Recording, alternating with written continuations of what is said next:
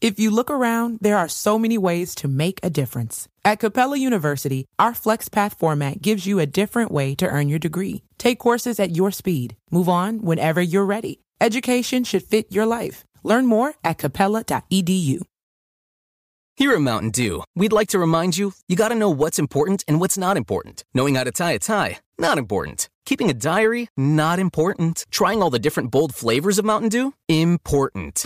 Experience the boldest flavors on earth. Do the Dew. Hello, Michiana People Podcast listeners. This is episode 25 of the Michiana People Podcast. I can't believe I've been doing this for 6 months already. What a fun 6 months it's been. It's gone by so quick, and I really hope you enjoy the content that we're putting out. In this episode, I talked to Paul Erdman and Trey Gray from the Paul Erdman Band. This was a fantastic free-form discussion, just like my discussion with Starheart. We talked about music. We talked about being tall and not playing basketball. Trey had a really funny story about traveling with Jewel. Just fantastic episode. I had so much fun, and we went a little long. I was there for probably 2 hours, so I actually didn't ask them to do a song afterwards because I'd already taken up so much of their time in the evening. However, I am putting a song up after this that we talked about called Human Nature. I just ripped it off the CD. I'd like for you to take a listen to it because it's one of my favorites. Listen to this episode, and I really hope you enjoy and understand the passion that both Paul and Trey put into their music, and what great guys they are. I really had fun. Coming up, we've got Vala Marketing is hosting a lunch and learn at Mapletronics Computers in Goshen on August 26th from noon to 1. Grant is going to be talking about social media for business, how to use it, how to get people to see it, and how to get people in the door. So if you're in the dark about your social media presence and how it can help your business, this is a great opportunity to get a better understanding. Contest is still going on my Facebook page. It's the top post. Just read that post and do what it says. It's basically share post, like the post, and comment on the post. When you do all three of those, the post gets more visibility, and I get more people listening to the podcast and hearing great episodes like the one I put out today. Now, the prize for this contest is 2 tickets to see Starheart and the Paul Erdman Band at the Acorn Theater on August 28th at 5 p.m. This is part of their Emerging Artists series, and the Acorn Theater is in Three Oaks, Michigan, just about 40-minute drive from Mishawaka, probably 30 minutes from South Bend. You get 2 tickets for that, $25 gift certificate to Journeyman Distillery, which is about 20 steps away from the Acorn Theater, and the Journeyman Distillery makes some great spirits and have great cocktails and also has a great restaurant. So you can get a drink and dinner before the show or after the show, or however you want to do it. Okay, so by now you know I work for Mapletronics, and you may think I'm biased, but I do know that we have some of the best IT engineers in the region. I'd put our knowledge up against anyone around, but that's not what makes Mapletronics great. Our ability to solve your IT issues with you instead of always selling you the expensive solution we think you need makes Mapletronics great. Mapletronics will find a solution for your business continuity, security, and productivity needs that fits your expectations and budget. Check out mapletronics.com/Michiana People for an absolutely free gift, and explore the website to see what Mapletronics can do for you. And give us a call if you just want to talk to us about what your business is doing and how IT is working within your business and how you can use it as a tool and how you can make it work better for you. Then just give us a call. There's no cost to do that. Traditional advertising is dead. Radio, TV, and magazine ads are ineffective, and everyone's interest has fragmented because the attention span right now is about a half a second. Vala Marketing will create a strong digital presence for your company using web development, content creation, search engine optimization, and social media. Say that 3 times fast. Their primary focus is growth, so if you haven't figured out how to get quality leads or potential customers in the door, you need to give them a call. As a special offer to Michiana People Podcast listeners, Grant of Vala Marketing would like to provide you with some free information. A website, search engine, and social media audit to help you identify where you're at and where you can go. Give Grant a call at 574-606-6696 or shoot him an email at grant@valamarketing.com. That's VALA marketing.com. Also, take a look at the new Facebook page. Grant put my branding together so everything matches the website website and did a great job with it. And I sent him a message, and he had it done in a couple days. So that's the kind of service you get from Vala Marketing. I really hope you enjoy this episode with Paul Erdman and Trey Gray from Paul Erdman Band. I really enjoyed it, and I just think it's a great episode. So check it out, and I hope you enjoy it.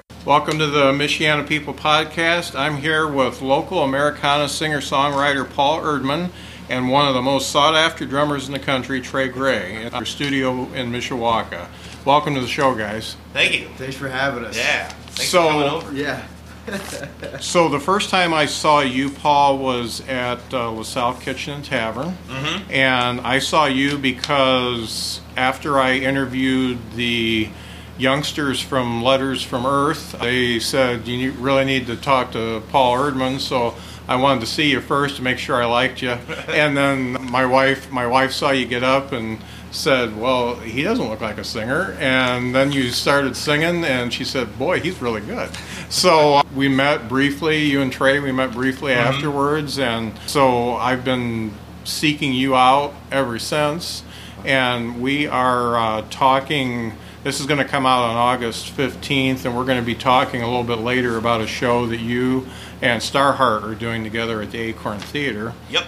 But I wanted to first of all talk to you, Paul. So what got you into music? I think boredom initially, Okay. and the urging of my parents. Okay. Now you are an Indiana guy, right? I grew up basically from like third grade on. Okay. But my family's originally from Milwaukee. Okay. And I think I was like 4 or 5, moved from Milwaukee to Pennsylvania, and then around 9, 10 moved here from Central PA. Okay. My dad used to work for Harley Davidson, so Okay, cool. they've got production plants in all those places. Uh-huh. And then at the time, Harley owned Holiday Rambler, which is, Right. I don't even know if Holiday's still around now. Uh-huh. I didn't know that.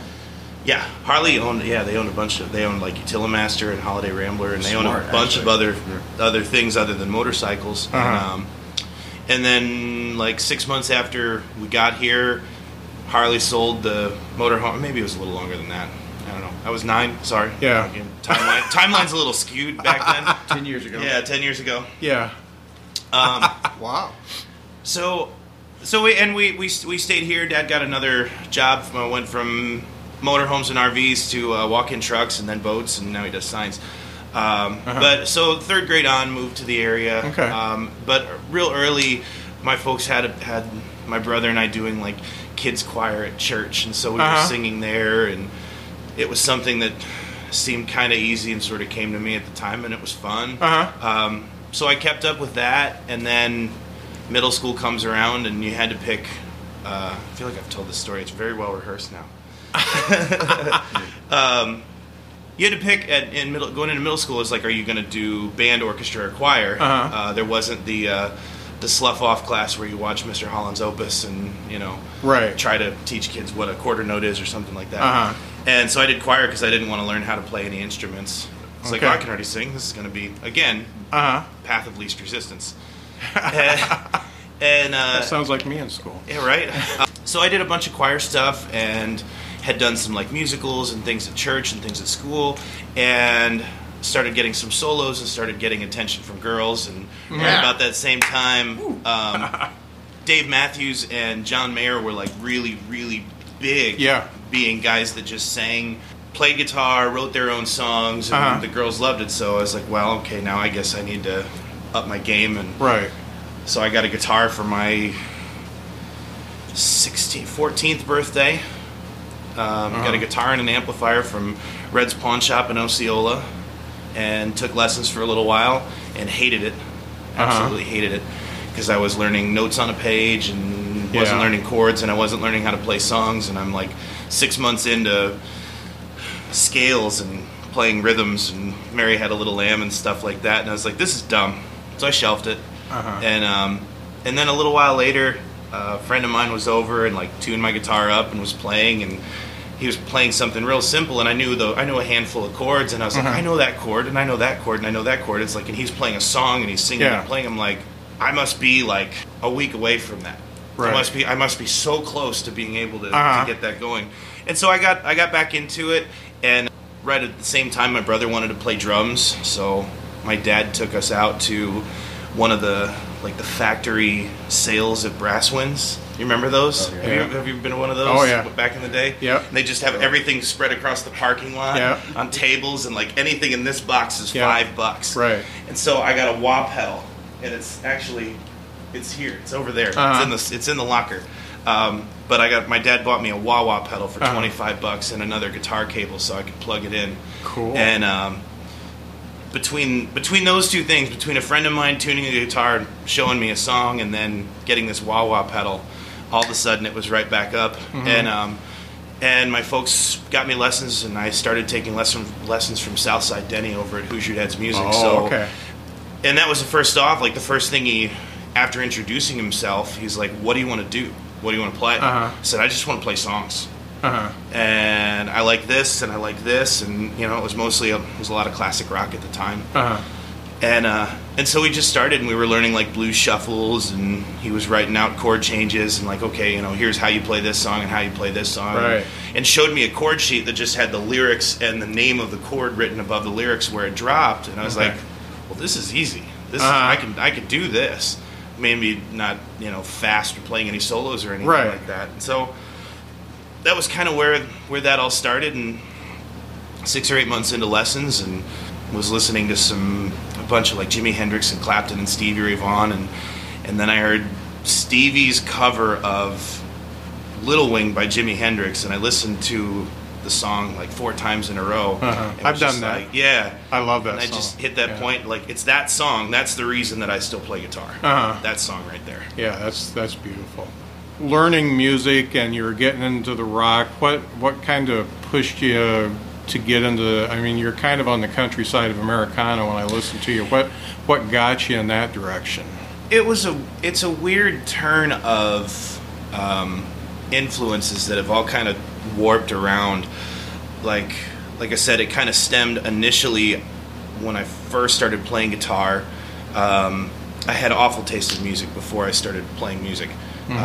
Before that, it was just led by whatever everybody was talking about on like U93, and it was all radio pop stuff. Now there's some things now that I appreciate. Like, I liked the songs then because everybody liked the songs, and because they played them over and over. Right. And now I go back and I listen to some of those things from that time, and I find a lot of merits. And we actually play some of those songs that I had to go away from and then come back and listen to them from a different perspective.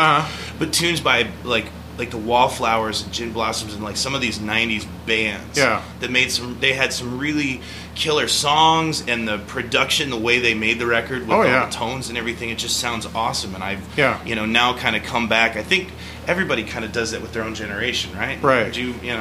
Oh yeah, and the Gin Blossoms, it's funny, are quite a bit a different group live than what they put on the album. I mean, they're a little bit harder. Yeah. And they kind of conform themselves into something that could be radio friendly and all that. And it's funny, this winter we went to visit my daughter, and if you ever heard of the 930 Club in DC, Grace Potter was playing there. Okay. And Grace Potter Nocturnals was kind of an Americana band, but she put out a self-titled album, Grace Potter, and it's very poppy. And I was not expecting to go into a rock show when I did it, but she was putting on a rock show. All those pop songs, she rocked them up. Nice. And she did, obviously, it was right after Bowie passed away, so she did some Bowie and some Stones and stuff like that, too, and that was a great show. But to have listened to that album, I really liked the album, but it was just pure pop, and the show was just 100% different. Nice. That was funny. When you talk about the songs that you write, I'll just lay it out here. I've been listening to your stuff since I knew I was going to do the interview. Yeah. And the one I want to ask about is Human Nature. Oh. The message is pretty clear. I just kind of wanted to know where it came from. A lot of that stuff is kind of coming. It's been retrospective. Okay. About strict personal life. There's songwriter, artistic liberties and embellishments to make things sound a little pretty or a little more dark. Yes, but I mean, a lot of them, they're about me. They're about the path that I've, been down in the short amount of time that I've been out and wreaking havoc. It's kind of a deep song. I never really thought about it. Oh, really? Like, okay. It never was meant like to be like a deep, but See, I think if it does. Too. That's what's so good about songwriting. Yeah. It makes everybody feels differently about it. Well, when you listen to a band for the first time, and you guys have experienced it when you find this band that nobody knows about, and you hear them, and they just hit you like the song was written for you. Oh, absolutely. It's like a treasure. Yeah, and it's a little bit different now in this age because the internet allows you to get so much at one time. But I grew up before the internet, and when I found stuff, I found like Talking Heads and Blondie and the Ramones and stuff like that. When I first heard it, it was like, oh my God, this is the best stuff ever. And you just want to tell everybody and all that. Right. And so that song that I heard from you was the one that was like, oh, this is a treasure. This is a little nugget for me. And I liked it all, but that was the one that said, I feel like maybe he wrote that for me. And obviously you did. We recorded that one for you. That was the third time that it's been. Yeah, I wanted to record that. Properly. I didn't actually. Exactly. I think I wanted to. I was like, no, we've already done that because like I did with Chris. That was there playing. He's playing bass. Chris is like our utility. He's our Swiss Army knife. Our Swiss Army man. Chris and I have been playing together for like 11, 12 years on and off like that. We met in college.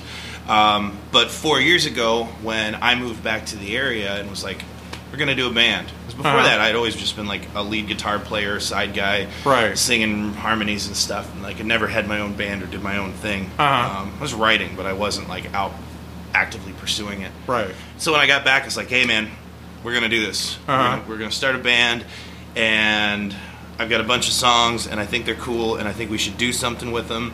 And we had another buddy that played drums with us initially, and had this group of songs, and we kind of set out with the idea of we wanted to play out, and the most lucrative and abundant gigs out there are cover gigs. And they're 3-4 hours a night in a bar, playing cover material. But it's like, I think we can make something like this work where we go out and do that, and we'll be able to make some form of a living, and hopefully pepper in some of our original tunes with the covers as the nights go on, especially like when people don't know us. But then also be able to jump over and have a set ready, like if we want to go up to Chicago and play the Elbow Room or play someplace that's an original only or a showcase or an opening deal, and we could go out and not promote ourselves or present ourselves that way as like as a cover band. Right. And so a real good friend of mine donated some studio time, and we did 4 songs. We did this first EP, and none of us knew anything about, like, we could write the song and we could play them, but as far as like producing and like crafting it and taking it from like a band playing it at the Phoenix or in their garage or practicing it to like making it sound like something real on the record, we were just swinging in the dark basically. And it's, at the time it did everything I wanted it to do. It was a promotional item that I could hand to people. It was something that we could monetize and sell. We could use it to get gigs at bars that were interested more in covers. They could hear what the band sounded like and hear what I sounded like, and then we could hand it to promoters and people that were working on original showcase things. It sounds well produced to me. Well, no. Okay. Yeah, exactly. What you've got and what you've been listening to, like that stuff, that's actually my third record. Okay. My third EP. The first one, that would have been like, I think, fall of 2013. Okay. When that one was available. And I sold and gave away like 500 copies of that, and then never reordered anymore. Next year, I did like a 5 or 6, I think 5 song, like just acoustic thing. And recorded different way, different place, a little smarter, had a little better idea of how to do this. And we just, for time and Ease went with something different, and Human Nature got put on that one again. So it was on the very first one, it was on the second one, and then when we started talking about doing this one, this most recent one, I was like, nah, we've beat it enough, you know. Well, I'm glad. And Trey was like, no, we gotta do it. He said, we gotta do it right. One time we have to do it right. Paul, we gotta do it right. Okay. All right, not that the others were bad. No. Yeah. It's just different. Yeah. Yeah. It's a lot cleaner. I really like it. Just as a side note, I gotta ask, did you play basketball when you were in school? Man, no. Me neither. I want to thank you for that, yes. because when you're two giants, because when you're tall in Indiana and you don't play basketball, it's almost like a law. Yep. And I had coaches like cornering me saying, all you got to do is stand under the basket and we'll let you do layups. And because I went to a tiny school, I went to LaVille High School in Lakeville. So it was, and I was the tallest kid in school, and they wanted me so bad, and I was like, I just got no desire. I wasn't. Yeah. And the kid that did play basketball. So I think that's how I got away. You got away with it. Yeah. It was rough for me a while. Some of my friends' parents were like snarling at me, like, "Why don't you play?" And I'm like, I was like 165 pounds, soaking wet. Yeah. At 6'5", so it wasn't going to be good.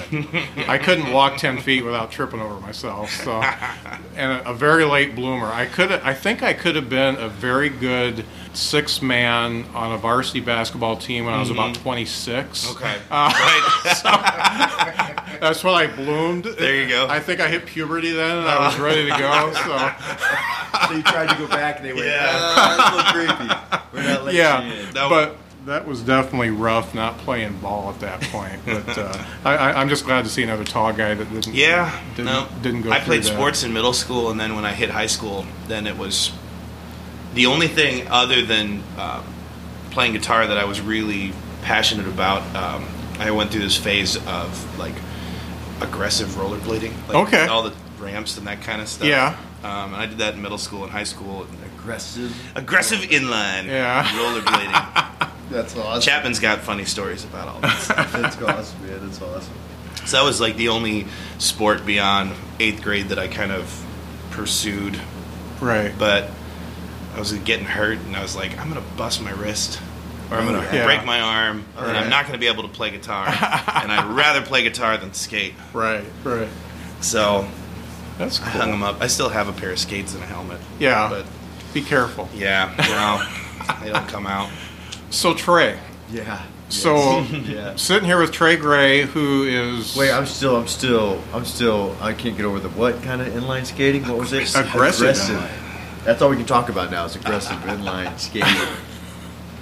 You weirdo. It's either like the old roller skating movies, like Xanadu. Remember Xanadu? It's either like I do. I remember, in Chips and stuff back in the day. Oh yeah. They'd always be at the roller rink. Oh yeah. Yeah. Always be doing something at the roller rink.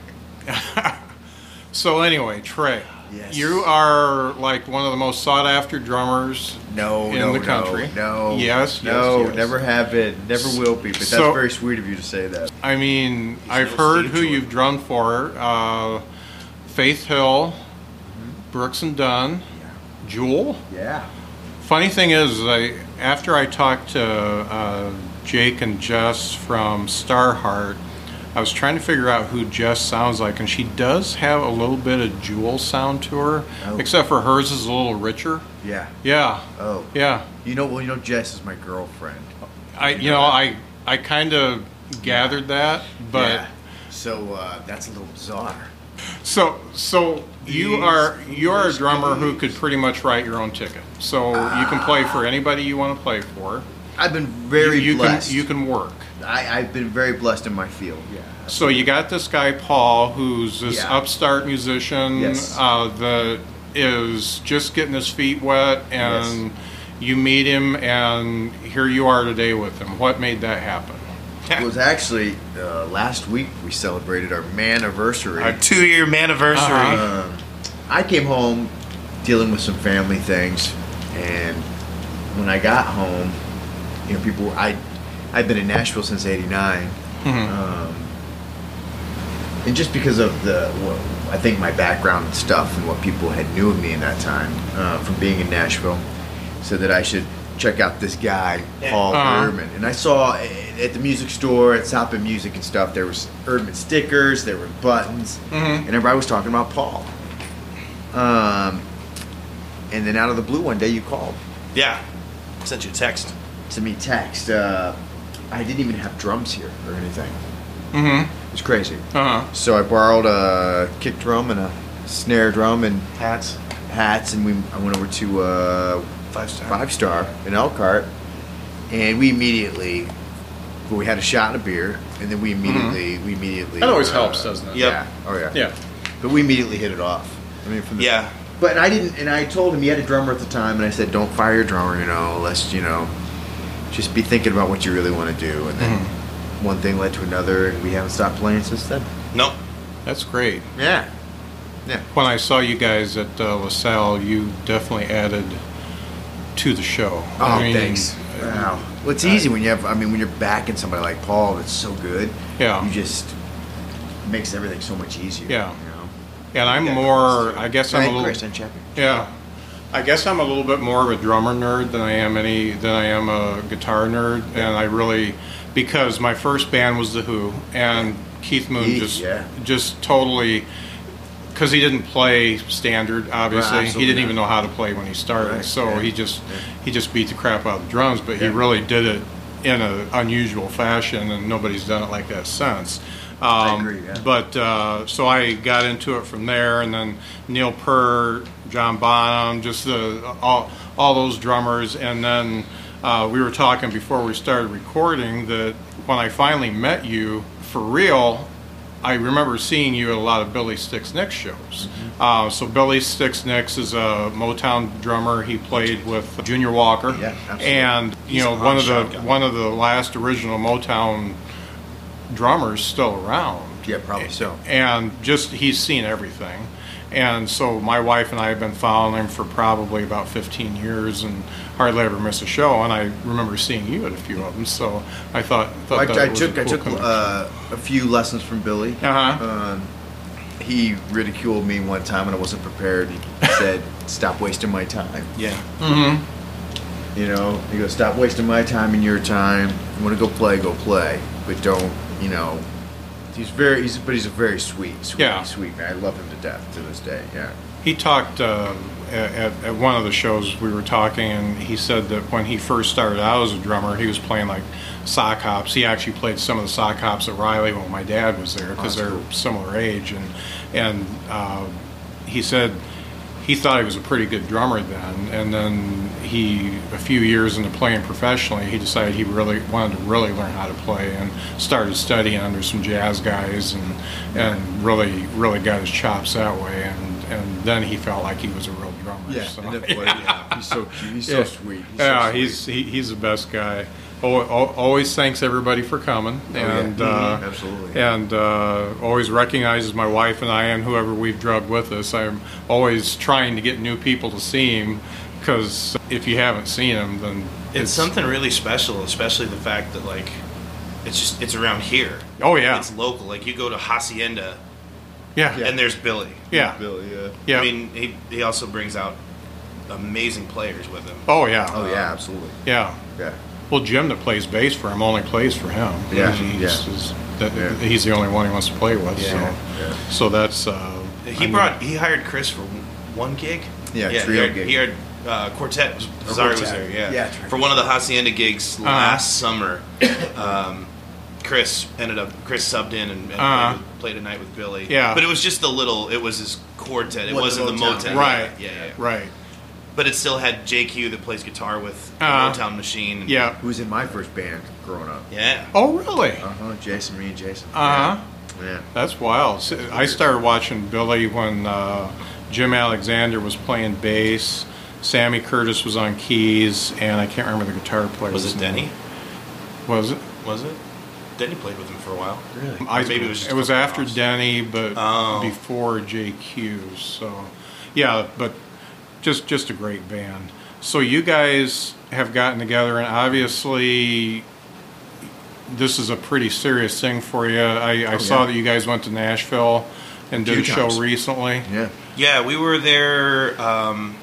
We played a showcase gig during CMA Festival, which is the second week in June. And we went down, and we had to be back up here to play like the next night at 6. Yeah, you made it. In Elkhart. It was great. So what you do. That's what you do. Yeah, so we played. Our set was like 8 to 9. We got there pretty early to hang out and like meet some people. We had a bunch of other friends that were on the showcase and we're going to be around like CMA Festival and downtown Nashville, like lower Broadway areas. It's just a madhouse. It's like the fair, the Midway at the State Fair times 10. It's just everybody's out there. Everybody's hanging out. There's music going on everywhere. There's stages set up in the middle of the street and it's all blocked off, and then every bar has windows open, door open, roll up front end, whatever it is, and there's a band or 2 bands or whatever. There's music coming out of every single bar. That is so cool. It's really cool. It is. It's really cool to walk around. It's if we're gonna go back and we're gonna end up doing something like this, and then we're gonna find a couple other gigs while we're down there and probably like make a point to stay and hang out, because literally like we got there at 3, we hung out, we played from 8 to 9. And we were back in the car, leaving the city limits by 10:45. And we drove 3 hours north to my grandparents' house, which was awesome. And got there about 3 a.m. Crashed, slept till like 9. Got up, had breakfast with my grandparents. Lose the hour coming back. Got up, had breakfast. We were on the road again by like 11, maybe. Yeah, maybe. Drove straight back. Got back to South Bend at 4. Had time to shower and put the PA in the car, and then Trey and I headed over to the place to Bacon Hill in Elkhart. That we played at. It was great. We were there for Downbeat, 6 o'clock. Boom. That's rock and roll life. Yeah, it really is. It really is. Yeah. Any chance you would be on the bill at Americana Fest in September? Anywhere? Not unless there's a miracle that happens. Where is that? Okay. Is that Nashville? Yeah, that's it's going on 20th through the 25th, I believe. Okay. But they do it kind of like the CMAs, where they just got all the venues have stuff going on. Really? They get big guys like John Hyatt almost always plays it. And my favorite new band, Sons of Bill, they're going to be there this year. Okay. I'm trying to talk my wife into doing the whole week. So we'll see. We're going to be down there. We're doing a record release party at a bar called South on September 30th. Okay. Yeah, so we got a Friday night that we're going to do a record release show. Starheart's going down and they're opening the night, and then us, and then there's a local artist that's going to close the night. So when you talk about record release, that must mean there must be something coming up, right? There is. I'm glad you asked. Does it sting? I feel like a veteran podcaster now. You're like my 23rd or 24th interview. Right. I'm finally starting to get the cues. I'm not buried in my notes. Yeah, you only have a couple notes. Yeah. He's got it. Not even half a page. Well, I only do a couple bullet points because I'm so ADD that I get lost. So I think you get really dry if you're just like, all right, so we're gonna start down the questionnaire. Yeah. Question 1, name. Yeah. Question 2, favorite color. occupation. Awesome. Commando or no commando? If no commando, preference. Yeah. Are you boxers or briefs? I'm a boxer brief. I'm a boxer brief as I'm well. a boxer brief as well. All right. All right. Yay! All right. Resounding yes. Yeah, we've got what's going to be my 4th record coming out. We're musically about 98.5% done. Yeah. We're waiting on one track to come back from a gentleman in Nashville by the name of Gary Morse. He is a pedal steel player. Okay. He's played in Brooks and Dunn, played with Brooks and Dunn with Trey, and played with Ronnie, and he's played with everybody. Like going back to, you said he did like some of the Dwight Yoakam stuff, early and Dwight stuff with stuff Pete is on Anderson, there. which is some of my favorite music. Uh-huh. I love that Bakersfield sound. So we sent one track off to Gary to put some steel on, and then once we get that back from him, edit, drop it into the mix, get everything to the same kind of level and feel sonically, and then musically it's done. What's taken the longest in this project, we can record songs and come up with arrangements and all that kind of stuff and figure out pictures that we like. Naming the record is one of that's been proved to be one of the hardest. Because you don't want to be too cheesy. Hardest Right. things. But it's, Right. Yeah. it's And you personal. got to make, the funny thing is you got to make it Google friendly too. Yeah. That's a It's- good point, too. That's a Yeah. good point. Yep. You don't want to get lost in the shuffle. Right. I just told this story to another guy I interviewed, and he runs a marketing company, and he's big into the Google search engine optimization and stuff like that. And a band that I loved in 1979, their name was called Off Broadway. Okay. So their stuff is not in print anymore. They were out of Milwaukee, and they were regional. They played Chicago a lot, and I wanted to find one of their CDs. And so I'm Googling Off-Broadway, and obviously the band's not. So I do Off-Broadway band, and bands who have played in Off-Broadway shows showed up. Yeah. The people who played, it took me days to finally find them, and it was on eBay. I finally found the CD on eBay. I should have went there first, but it's funny. It's funny how the whole social marketing thing, the social media, and all that stuff, how that all plays a role, because when I started the podcast, I told you guys my goal is not to go out and make any money. I just want to talk to people who want to talk to me and get the word out. Right. So my goal is to hit that as hard as I can. So I want as many people listening to you guys talking as I can get. Yeah. So in order to do that, I got to be on social media, which is not really natural for me. So I'm learning what to put up and when to do it, and when to use Twitter, when to use Instagram, and Smart. He's great. yeah. It really is, and it makes people come to you versus you advertising to them. That's the big thing. Yeah. But with the new album coming out, I'm going to segue into the next thing. Nice. We're going to talk about the showcase happening at the Acorn Theater on August 28th. Now, I think this is absolutely the coolest because I get to see Starheart and I get to see Paul Erdman at the same time. And some special. It'll be special. It'll be Yeah. a Yeah. special show. Yep. Get some surprises happening. Okay. Yeah. And after I talked to Jake and Jess from Starheart, that was before I had been to the Acorn Theater. You've been there since? I'd been to Journeyman's that's- plenty of times, but Plenty of I'd never times. been into the Acorn Theater. Are they sponsoring your show? No. Is that why you said that? Plenty of They times. probably should. Yeah. Yeah. Good job. By that logic, they'd be I could sponsoring definitely half. work for shots. That Right. would not be a Heck yeah. problem. We have and we do almost every other night. That was last night, and the Yeah. day before that. But they mentioned how cool the theater was, and they were doing that singer-songwriter competition. So Lisa and I decided, Yeah. well, let's go. Yep. So we went, and I thought it was the nicest place. I mean, a very the cool acoustics venue. are perfect. The ambiance of the venue is really cool. I don't know who made those stained glass stars that are hanging from the ceiling, but those are the neatest. So you guys are doing, it's called the Emerging Artist Showcase. And they do that a few times a Sundays. year. Yeah. Yeah. What's on Sunday? Yep. And that's Sunday the 28th at 5. I think it starts So, at 5. yeah, that sounds right. Right. And then, so both of you are playing, and I bet we're probably going to hear some songs that are going to be on the new album. Yeah, I mean, by that point in time,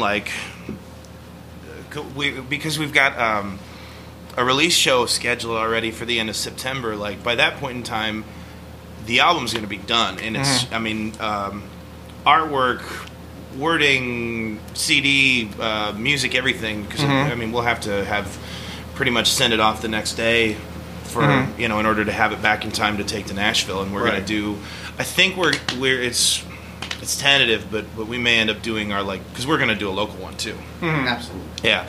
But we may end up doing the local one the night before. Okay. Up here in, maybe in Granger. Okay. So that's going to be something to kind of look out for. We're still working those details out. But yeah, I mean, we'll probably play most of, or if not the entire, like the new record. That one will get played all live, everything off of the previous one. And then there's still a pile of songs back there that we haven't tackled yet. Right. Or we play live, but as far as like putting them under the microscope and fine tuning them and giving them a twist, we haven't done that yet. Now the new record, are you going to put any of it on vinyl? Eventually, I want to. What I'm thinking is do a CD release here for September, and then like around Christmas. And that's one of the things I got to talk to you about. Is basically doing like a deluxe version and put it on vinyl. Right. So it'll have everything that's on the record plus there'll be some other things. We've got some other like artworky kind of things that we're tossing around, and maybe a couple extra songs on there, just to, because it's, vinyl's expensive to get made first off, and if we're going to do something like that, and it's going to be more money obviously than a CD, I want to make it worthwhile, right? So somebody's like, for whoever has bought the CD that wants to hear it on that, like some extra, some more bang for your buck, basically. But I'm thinking I want to shoot for like Christmas time. Yeah.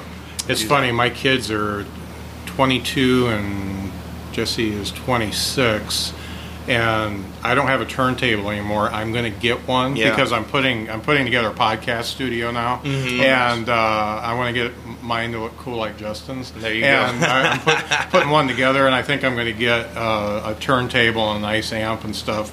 But both my kids have turntables. There you go. And they're both big into vinyl. Yeah. So where are you going to get your turntable from? I don't know yet. You got to go to Rumor Has It up in Niles. Yeah. Rumor Has It in Niles? Okay. That's Okay. Matt and my brother are the ones that run that store. Oh, okay. Yep. Yeah. Okay. So they'll take care of you. Okay. Carl's taller than him. He is. My younger brother is yeah. My younger brother's taller than me, too. Yeah. All right.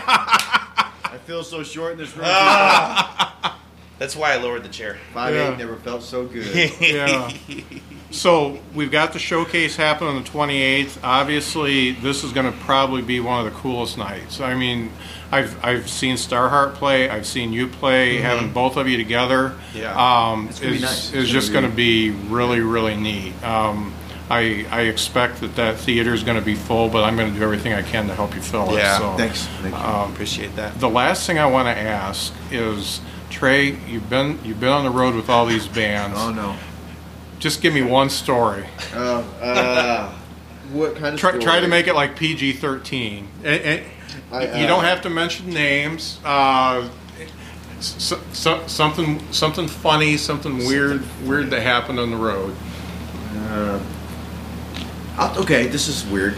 Okay. I mean, just weird. In 2002, my first trip to London. 2001, 2002. Yeah, my first trip to London. Jewel invited us up to her suite, and it was actually, there were 2 suites up top of this hotel, 2 penthouse suites.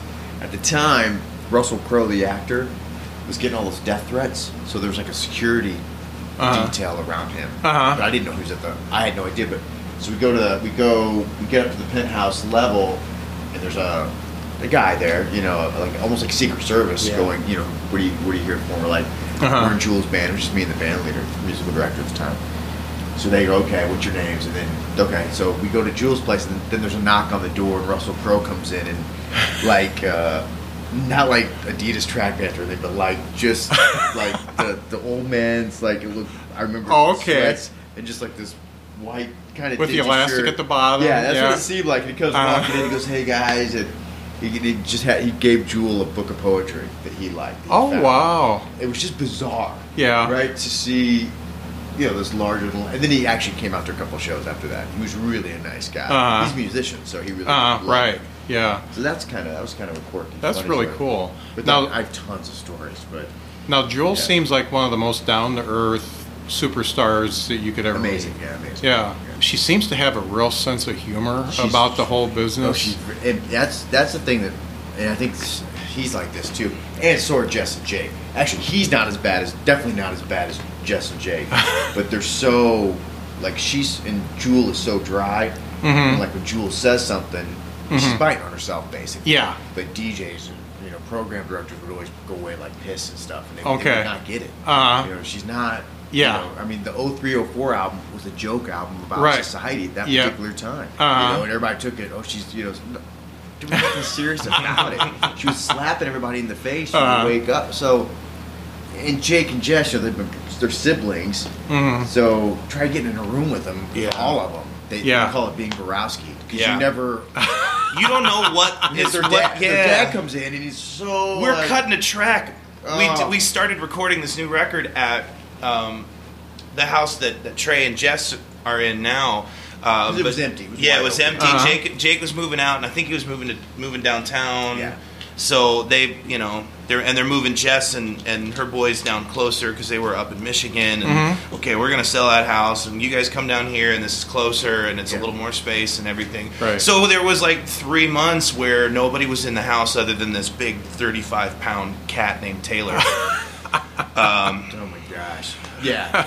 Yeah, That's another it's like a story. walking Yeah. anvil. About Taylor. Yeah. Yeah, Taylor's Poor awesome. little guy. He went to the store or Yeah. the company's the office or whatever. Yeah. So this Juice was up for Mike Kyle that plays keys and engineers all these records, and he and Trey co-produce and make these awesome records that sound like they should be coming out of any pick a big studio in LA or Nashville or the big town, but no, like this came out of a living room Right. I was like in Letters from Mishawaka. Earth. Yeah. Yeah. And, the Letters from Earth record, that's Trey Yep. and Juice. The one that Starheart did last year, that's Trey and Juice. What you've got, our album, that one, Yeah. that's the two of them. Half of that was recorded with Juice, and the other half was recorded at Kickstart Studios. Our buddy Mike owns in Mishawaka. Hey, Rapillo. Yo. Hey, say something dirty about Rodney Atkins. You're on a live podcast. Oh, say something dirty about him? Yeah. Say something dirty about him. He loves himself some. Okay, we're talking about this is over. Bye, love you. Bye. Guys, So that was Kevin Wow, that's Rapillo, Okay. who plays drums, and he's the band leader for Rodney Atkins. Wow. Yeah. One of my best friends. So the house. So we did. There was Starheart stuff, LFE stuff, and then we started we got all the bed tracks for the new record done this spring at this house over by Penn, and we just finished tracking a bunch of guitars. It was like the morning of guitars, and we've got 4 or 5 different tube amplifiers that are turned up to kill. I mean, like they're just awesome. They were dimed out. It sounded so good. We all had ear protection, even like while we're cutting. In addition to the cans that we're listening through, we're like, it's only going to be like maybe 30 seconds at a time. You gotta come sometime when we record. It's real fun. It's real fun. So we knew we were loud, and it was school was still in session, and it was probably like 11:30. So we kind of figured like, okay, everything's gonna be cool. Yeah. During the day. Yeah. Not at night. Middle of the day. We'd stop by. Kids 10. are gone. Yeah. We'd be respect. So we've gone like an hour and a half of just playing at 11. And we're all feeling really good. Like, man, we got good. The tone's good. The take's good. The track's good. Like, everybody played the right stuff. Like, this is going to be killer. And in walks Jake and Papa Borowski. And he comes in with this, like... And Jake was just kind of deadpan, like, straight face, nothing. He hey, guys. And then went downstairs to get something. Yeah. For Taylor. Like Jake is. Jake is very, And he comes in... So Papa Borowski comes in, and he's got this real somber, like almost pissed off, disappointed dad look. Guys, what are you doing? Getting calls. I got neighbors pissed off about they're going to call the cops. What are you doing here? What is all this? And we all froze. 4 grown men froze because Dad was coming down. I was doing a man thing in the bathroom, by the way, while this was going down. And that made it even worse. The fact that like this is Trey's girlfriend's house, and Trey's not here right now. He's not in the room. It's me, Just Juice, some and guys. Chris, and it's Yeah. like 3 guys, and none of us had ever met him before. Oh, that's right. I forgot about that. So we like froze. I just froze, and it was this awkward 30-second pause of amps just going in the background. Nah, I'm just fucking with you guys. Yeah. There you go. Smoothed it over. Yeah. All right. He's so funny. He's just like Jake and Jake. They're all like that. Yeah, Pulaski's yeah. great. My wife met Jess and really took to her. She got in the car. I really like her. So She's sweet. Yeah, They're yeah. very sweet. They're very nice people. Yeah, They're yeah. just One of the things I asked them, and it really goes true for you, is how does it feel to hear everything you hear on the radio and know what you made is better than that? And that's it's kind of. And I told Jake I didn't want to pump him up too much, and I think he took it, and I think he liked that. Yeah. Because it really, a lot of the stuff you hear on the radio is very, I guess, overproduced. There's so many. absolutely. Yeah. There's so many hands in it. Yeah. That it's hard to tell It's a who little really flat. is behind It's it. a Yeah. it's a little flat. now, Yeah, but- and when I listen to a lot of the local stuff, LFE, I listen to you, I listen to Starheart, it just feels real. And, Yeah. Well, that's great. I think that's the biggest compliment. Right? Thank you. yeah, Yeah. yeah, and that I think that means the next album's just going to go crazy. It's Yeah. it's Yeah. really really good. Yeah. I mean, really. Yeah. It's that's why also we haven't rushed it out. Because Yeah. We could have, but then we really second We almost like looked at after a couple things. after the week of like putting down, of like tracking, and everything was flat. Nothing was touched. Nothing was EQ'd. Nothing was mixed, and nothing was edited. Because typically, like what we've done for these last 2 records, because we kind of have the luxury. I mean, you're here in, this is Trey's place. This is our studio. This is, we can come in here, and we're not there's no clocks. There's not a clock. Yeah. At all. Yeah. Because that kills it. That kills it, especially if you are going like at an hourly rate. Yeah. And we don't have to worry about that, so we can take that extra time without like getting super critical and like going back over and over and over and over and over again, like trusting that like which we won't do anyway. Yeah. Juice won't Right. do that. Yeah, so we have there's- artists that want to do that. We're done. so being able to take that time when we start tracking, we just kind of throw everything. Let's try this. Let's try this. Let's try this. Let's try this. Let's try this. Right. And putting all these different parts and layers and textures, and then one of the things that Trey does so incredibly well is editing. So Juice will do a lot of Juice will kind of, especially like if he's engineering while we're playing, he has the track almost mixed. He's got, as far as like the EQ and some of the Right. effects and those kinds of things. He's got it almost mixed by the time you're done playing. Wow. He's that fast. He's like it'll take one of us longer to kind of reset to play it again if we mess up than it will for him to go back and have the track armed and ready to fire. Right. So we just put everything we want to. Like, okay, well, I want to try this guitar here and this guitar there and this part this and this and this and this, and the same thing with Trey. And like, well, we're going to reinforce the kick drum here and there, and so we're going to do another take with the kick drum, but this time we're going to change a mic, or we're going to put delay on it or something weird. Same with the keys, same with vocals. Like one of the tracks on this new record, a song called Home Address, which we're playing, and it's so different from where it started. When we started, we did this, it had this real, a very, I don't know how to describe what that thing sounded like initially. We had choir vocals in parts that Trey sang, and Juice sang, and I sang, and Chris sang, and Your wife sang? my wife sang, Jess and sang? Jess was on. Our buddy Nate Butler from Shiny Shiny Okay. Black was on it. Our That's friend- going to be a future interview. Yeah. Oh, there yeah. you go. Yep. Yeah. There it is. Yep. The aha, boom. Maybe next week. There you go. Yeah. He's the nice guy too. Love him. And we had 3 or 4. My buddy Grant Reif, that has been kind of like a songwriting partner of mine. Grant was down in the area, and I said, hey, swing by. And while he was there, we threw him on. So we had, and then everybody doubled their parts. So it wasn't just like there was one track per voice. There was all of a sudden, there's like 20 tracks of vocals going, you know, in this big choral harmony thing.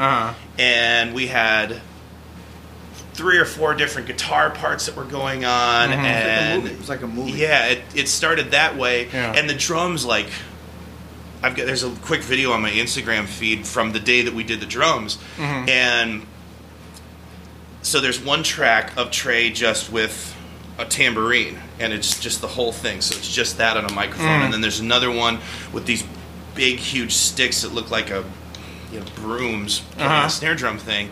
And then for the bass drum, instead of like playing the snare drum and the bass drum together, he sat on the front side of the bass drum with a big mallet.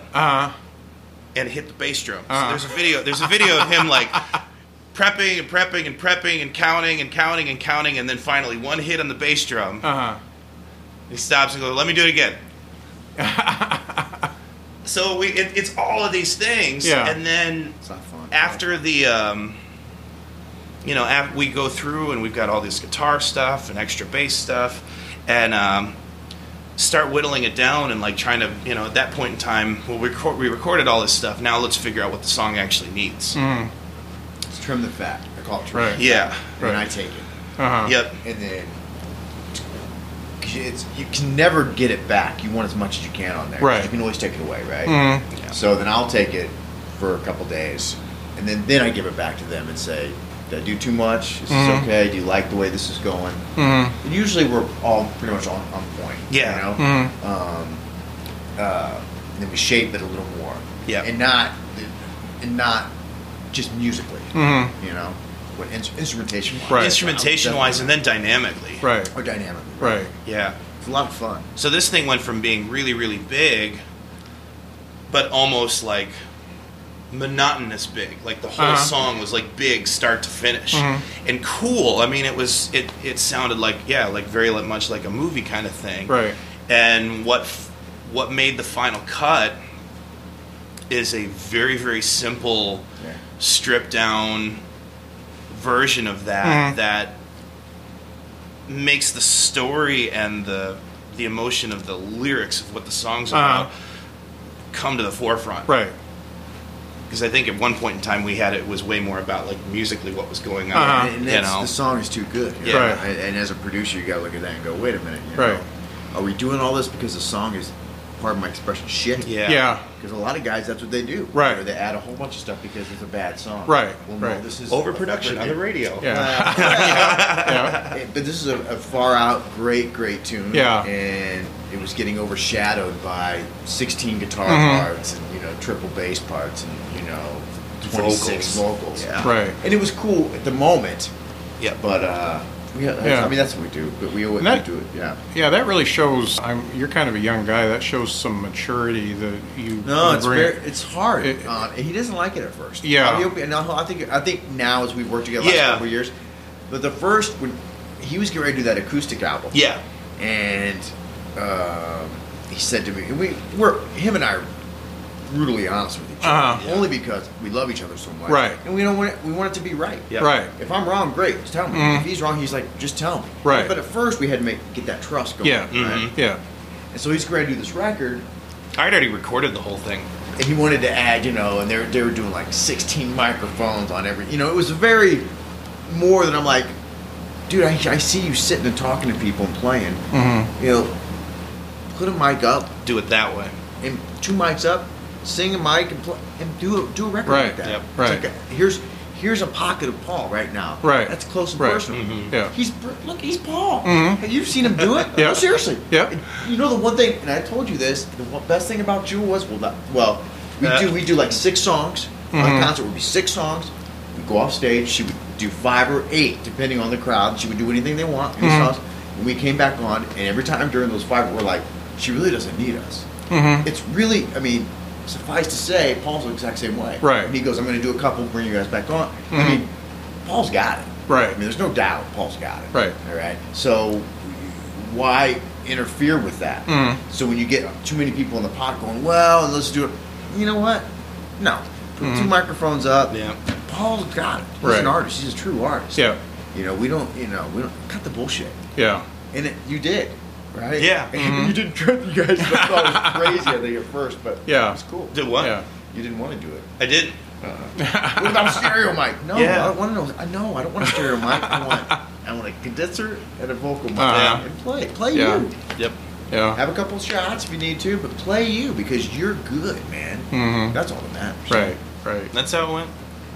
Sometimes when you want to go big, you just need to listen to a little bit of Joe Walsh, and then Well, and you know, 'cause and he's Les a- is bigger. Yeah. And that is, and I never knew that. Yeah. And he's me when I was 30 years old. Yeah. You know, and I wish I could write and do that. Yeah. I mean, playing drums. You Yeah. know, I was I had a little bit of talent. Mhm. I didn't know how to do it. I didn't know how to make a record or anything. You know, Mhm. people are showing me like, no, I got to do it. And then they're like, but he's smart enough to listen. I listened. So Mhm. we just keep progressing. Right. Yeah. You know? Right. Les is definitely Yeah. more. It seems like, especially in the niche that you're at, and Americana is all encompassing. You know, it can be anything from power pop to Yeah. straight up country, but the more stripped down seems to resonate with those types of fans a little bit more, and it does with me. When I listen to something that doesn't have all the extra stuff, I want to hear the guys in the band. Yeah. And I want to be able to hear the lyrics, Right. and good music. The funny thing is you're kind of playing to an audience that will actually buy a CD, and that really helps. It does. Because it helps pay the bills, and you're playing to an audience who will pay a cover to come see you too. Yeah. So that's another big plus. But we And- don't have there's like the show that you guys came to at LaSalle. It was a 3-hour gig, and we've got enough material, like original material, that we could probably fill that between me doing some solo stuff, us as a band. Like we could fill 3 hours worth of original songs. Yeah. But all three of us, and when it's been a 4-piece or a 5-piece band, like all the people that are in this group, this family, this club.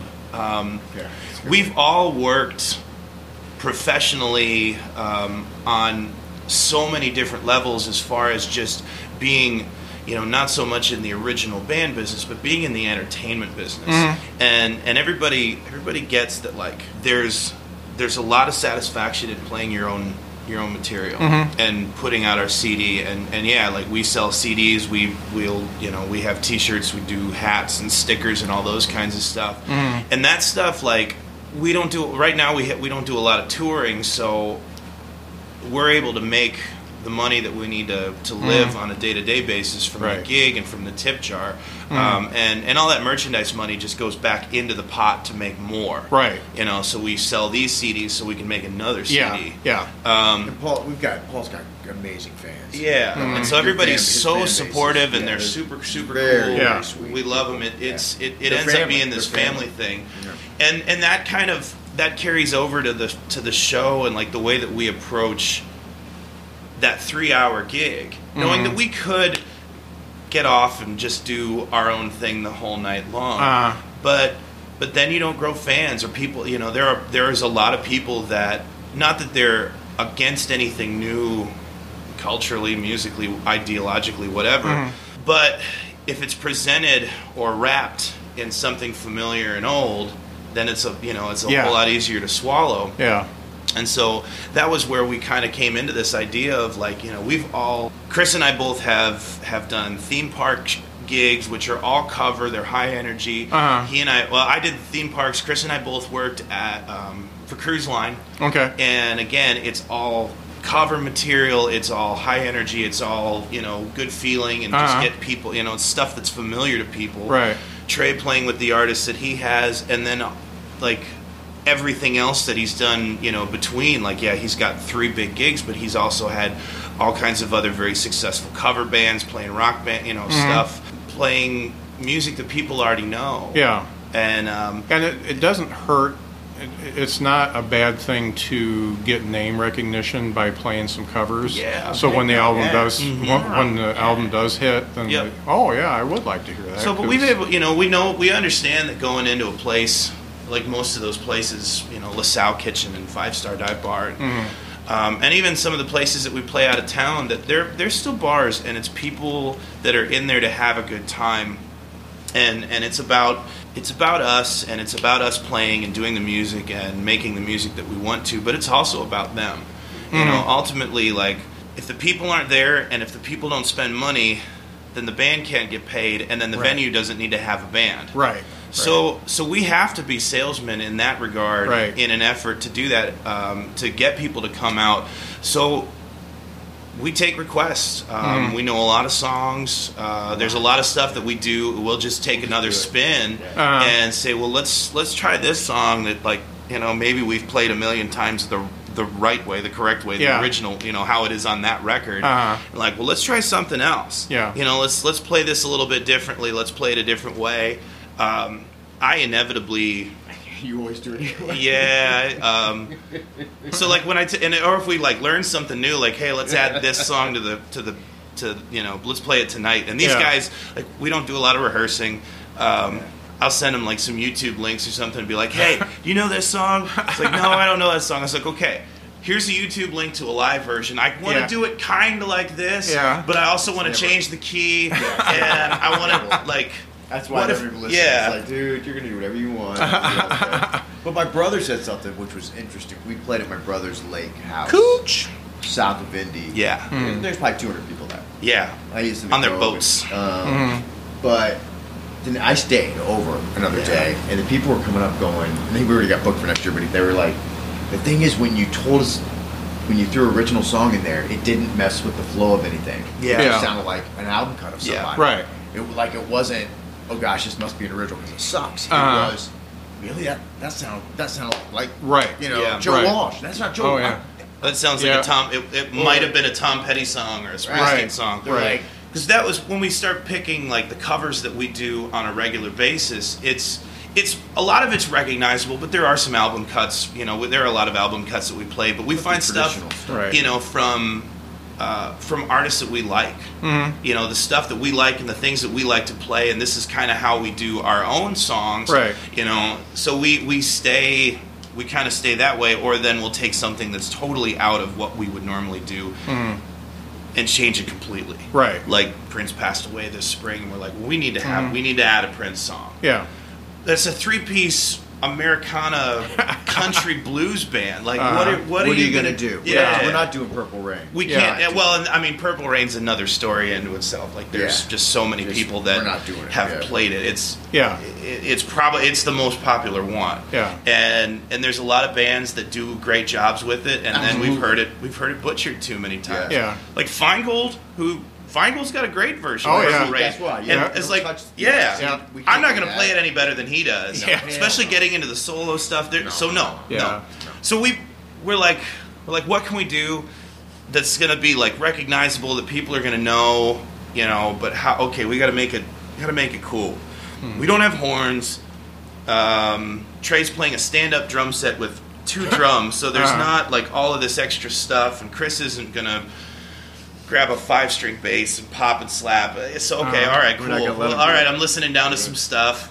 I'm looking at lead sheets for some of these tunes. And I roll past Kiss.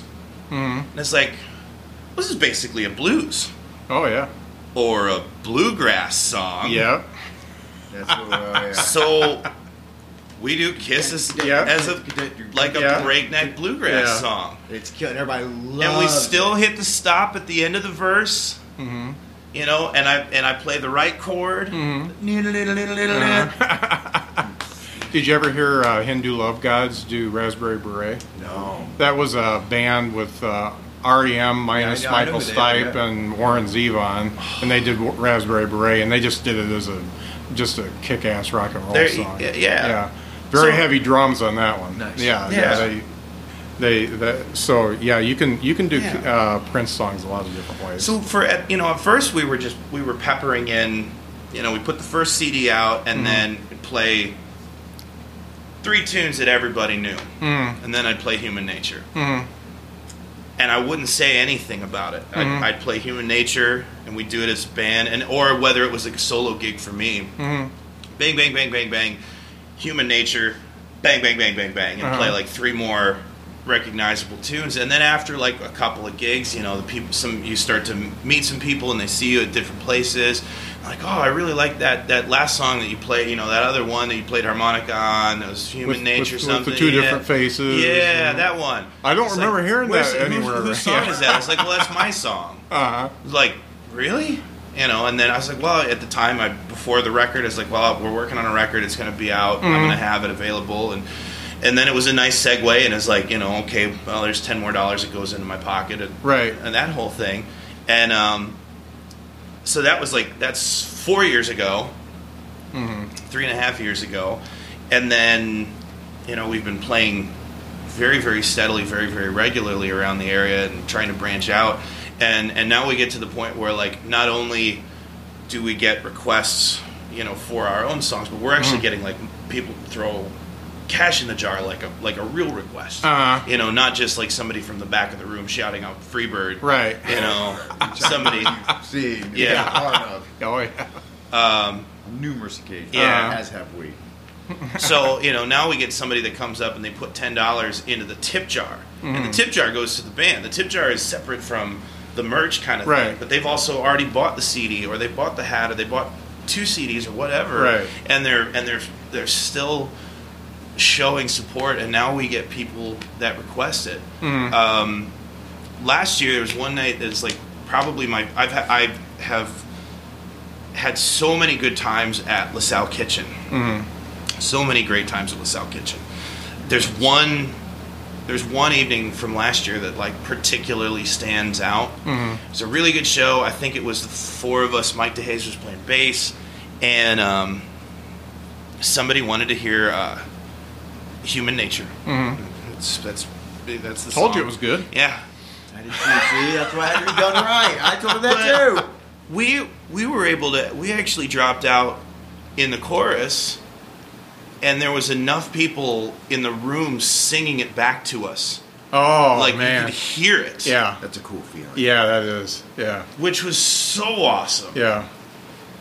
So that was the first time that ever cool. happened, and it happened at LaSalle. Yeah. LKT. That band I'm infatuated with, Sons of Bill. I've seen them live 4 times. I saw them in Richmond, Virginia. They played Ignition Music, and then they played Shuba's in Chicago, and they played Ignition Music the next night, and I was at both nights. And the cool thing about Ignition is bring all your merch to Ignition because you're going to sell it. And Israel Nash was opening for them both nights, and he really blew me away. I really liked him, but I didn't buy any merch in Chicago.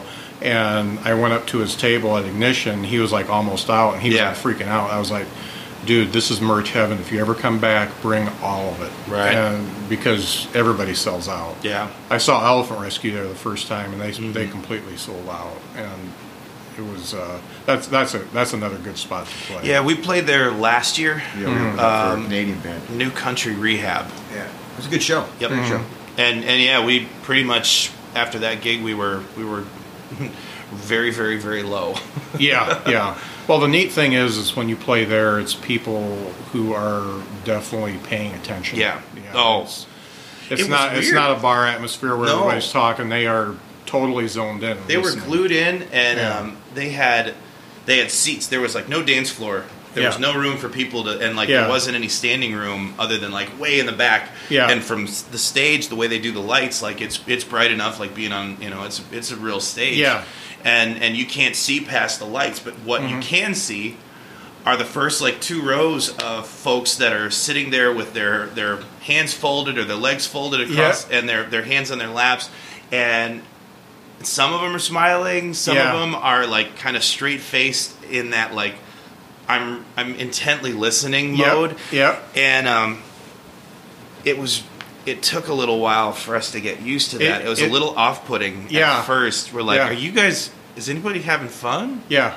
Anybody, and then it's very quick applause after the song's over, but it's not very long applause. And then everybody shuts up and they're ready for the next song. Oh, yeah.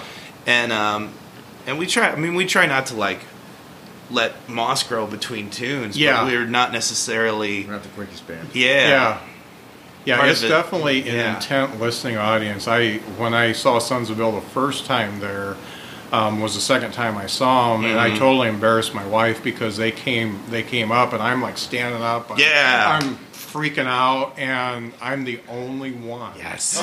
Yep. Yeah. We didn't even get one, man. Yeah. Everybody was sitting down. Yeah. But and then at the end of it has loosened up a little bit. We've been there recently, and they did make a little room for a dance floor, and there's more standing room. So it's a little bit different, but it's still almost like a lecture type. Mm-hmm. But then at the end, like we finish up, and we've got our stuff off the stage, and we're just hanging out. We've all got a beer, and we're hanging out at the merch table. And everybody is coming by, and they want to get. We loved it. They want to buy a CD. They want signatures. Can we get a picture with you guys? And everybody is so warm and happy, and it's all smiles. It's like, man, I needed that. I need this right now that you're giving me at the merch table an hour ago. Right. Yep. That was fun. That was a good night. Yeah. Well, Paul and Trey, I really appreciate you guys taking the time to sit down and talk to me. Thanks for coming over, man. August 28th. Is the Emerging Artists show at the Acorn Theater in Three Oaks. Folks, if you live in the Michiana area, Three Oaks is maybe 40 minutes away. Yep. Very easy to get to. You can go to Journeyman and do a couple shots before the show. Journeyman. They make some really cool cocktails. My wife likes a couple of them. Yeah, and so they've got upstairs has a great restaurant, so you can get something to eat, go see the show, or go see the show, get something to eat, whatever you want to do, go see the show. And if you see me there, obviously you've seen my picture enough times on the Facebook page. If you see me there, tell me you came because of the podcast, because I like to hear that.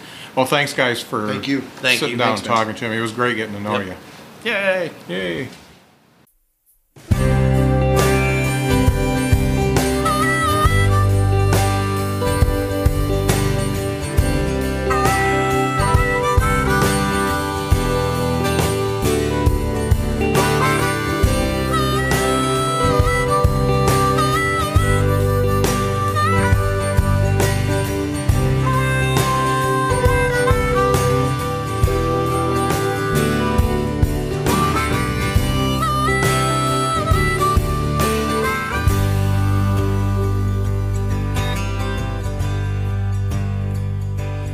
Everyone I know, well, they got two different faces for two different places, and they can't hide it, that's the truth.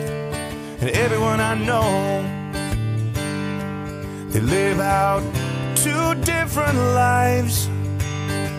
It's wrong and it's right, and they can't hide it, oh no. Well, human nature got the better of me. Yeah, I was blinded by temptation, and I could not see. Well, human nature got the better of me. And I traded dollar signs and gold and most of my soul for my sanity. Human nature got the better of me.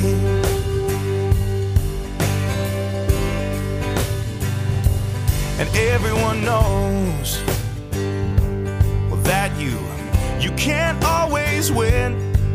And it's a shame and a sin when a good man goes bad. And everyone knows that people can lose their way, and the words that they say, they don't make no sense at all. Now human nature got the better of me. Well, I was flying so high, I could not find a way around gravity. The human nature got the better of me. 100 different ways, and all of them failed, trying to feel free. Now human nature got the better of me.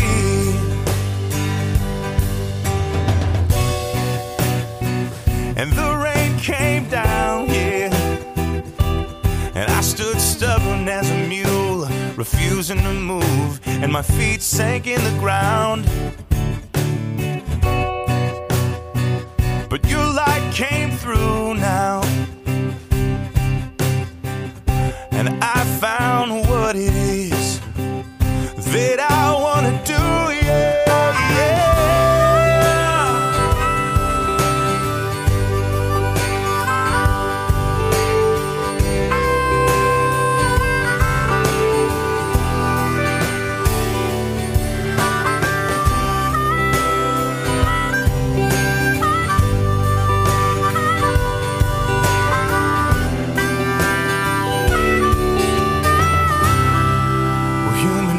Got the better of me.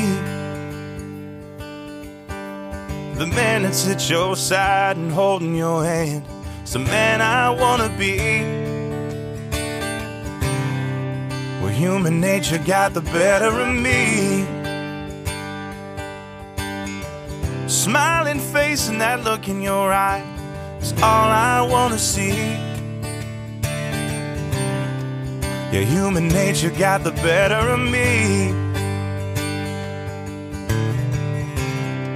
Well, human nature got the better of me. So human nature got the better of me.